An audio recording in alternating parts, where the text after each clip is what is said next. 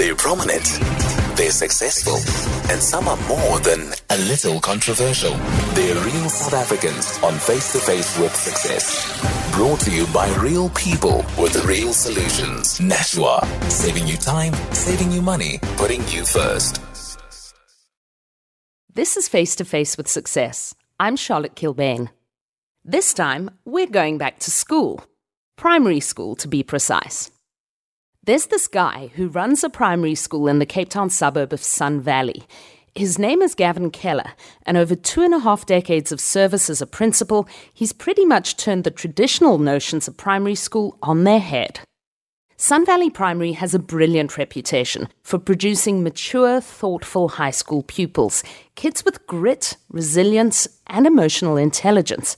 It also has a no homework policy and a brain-based way of learning that courts failure as a stepping stone to success. I used to sit in class year after year thinking, one day I'm going to make a school where I would love to go to that school. And that really was the motivation. And it became very real in grade 9 when a math teacher went off and another one replaced. And it was Kevin Rochford, and he came to teach us. And his style of math teaching took me from failing maths to doing exceptionally well in 9 months.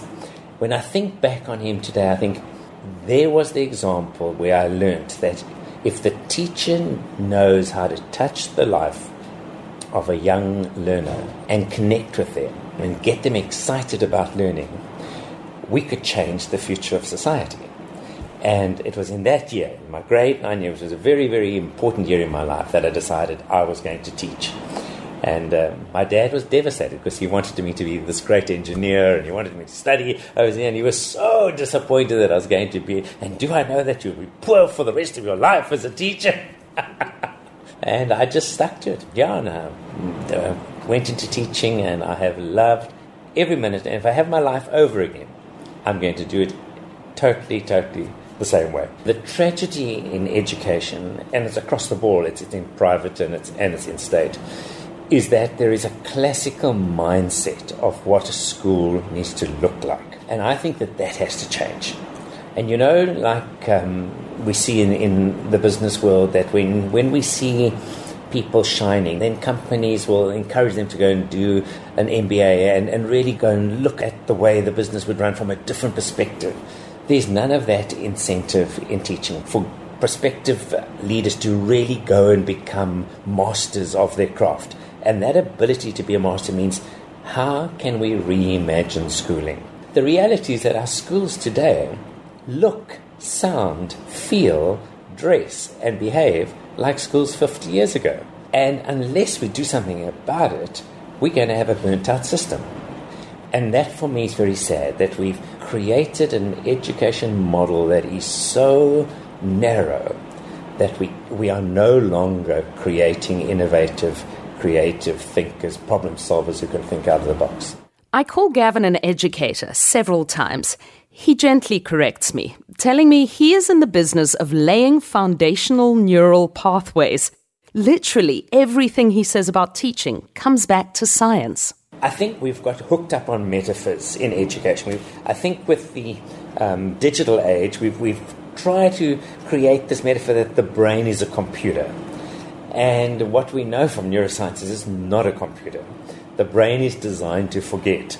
So for us to force data into a head that is designed to forget and create space for new learning, we are on a hiding to nowhere. The metaphor we're trying to get is this agricultural metaphor, that we actually are in the business of feeding the soil, because we don't know what sort of seeds are going to land in our classrooms. So to feed that soil, to get the soil into a good state, and that means constant. Any of us who garden know that that pot that we put the soil in last year needs new soil this year, and it needs fertilizer.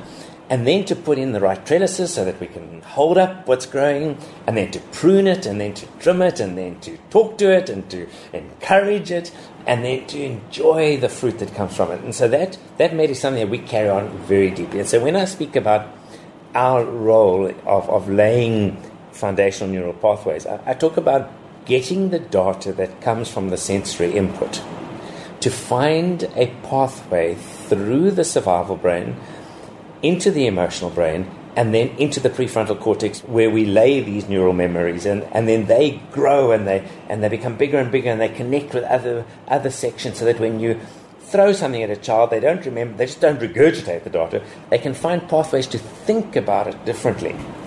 But that only happens if the survival brain feels safe and the emotional brain feels loved. So education and schooling is not about data, because data is meaningless. Education and schooling is about creating a space where the human brain will feel absolutely safe. So there's boundaries, there's regulations, there's rules, there's the way we behave here, and where the human brain feels loved. And when the human brain feels loved, it feels worthy. And when you feel worthy, you feel that you're enough. And then you just have a direct gateway into the thinking brain, which is our executive, what I call the CEO of our brain. And that's the brain that gets us our working memory in place, our time management in place, our prioritization, our empathy, all that sits up in our prefrontal cortex. And once you're there, you can do anything. You're a teacher. But the teacher needs to get you there by making you feel safe and a sense of belonging. And then the sky's the limit. But it's not just about hitting the bullseye every time. Gavin tells me that failure is something they actively seek out. Actually, my job is to teach you how to fail and then how to get up, dust yourself off, look at where I've made my mistake, realize I haven't got it yet, as Carol Dweck talks about, not yet, and saying, okay, well, there's other ways. Bring me some extra support to help me get it, as opposed to there is a right and a wrong. And schools are so good at the tick and the cross. So you've got it right or you've got it wrong. And life is not about I've got it right or I've got it wrong. Life is about show me how I can do it better. I'm blown away by this, that only 25% of our ability is genetic. 75% is non-cognitive. So the things like behaviors and skills and concepts and attitudes and relationships and all that counts for 75% of where we're going to go.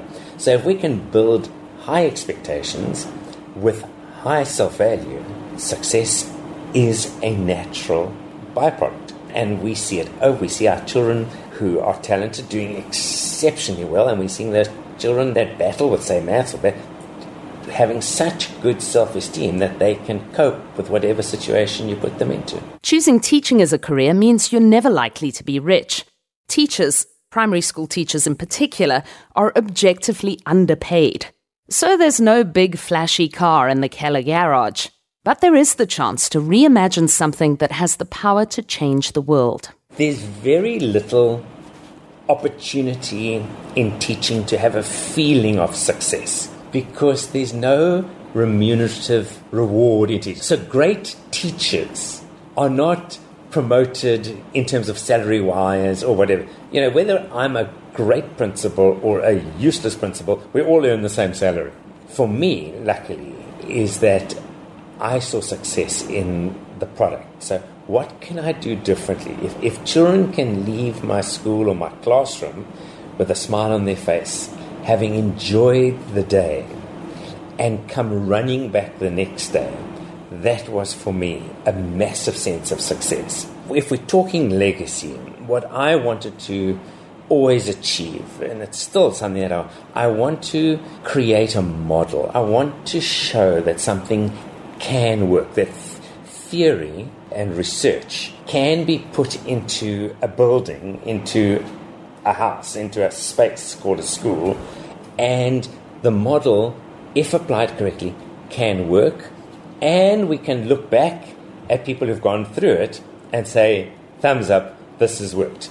Because my experience and because I attend a lot of conferences all over the world actually, you find the people that are doing their PhD in the research go off to research it but don't necessarily apply it. So they've got the research but they haven't got the practical tools on how you make this happen in a school of 1,200, on a ridiculously tight budget. How do you make it work? So for me, the legacy was not only to create a model, but then to share the model. And so I work with schools all over the country that just say, come and teach us this particular aspect. That for me has been one of my greatest joys. I have to confess, I'm kind of a little jealous at this point. I mean, every kid should have a teacher like this in their lives. I ask him if he really knows what he's done and recognizes what he's built. You know, I was walking through the corridors there. I like to do my walks in the morning and make sure that everyone's in place and we all are. And I actually just stopped in the passage and I watched and I looked. Instead of just walking, I looked and I watched a cohort of teachers totally in love with their children, teaching so dynamically in every classroom. And we teach with our doors open so that there's always a sense of we're part of the family here. There were groups in activity. There was another class, they were all doing research on their iPads. There was another class that had a group of moms outside and they were taking small groups to practice reading. And I watched this whole operation happening and I suddenly thought to myself, oh my word, this is amazing. And, you know, my wife, I think one's partner is always your biggest critic.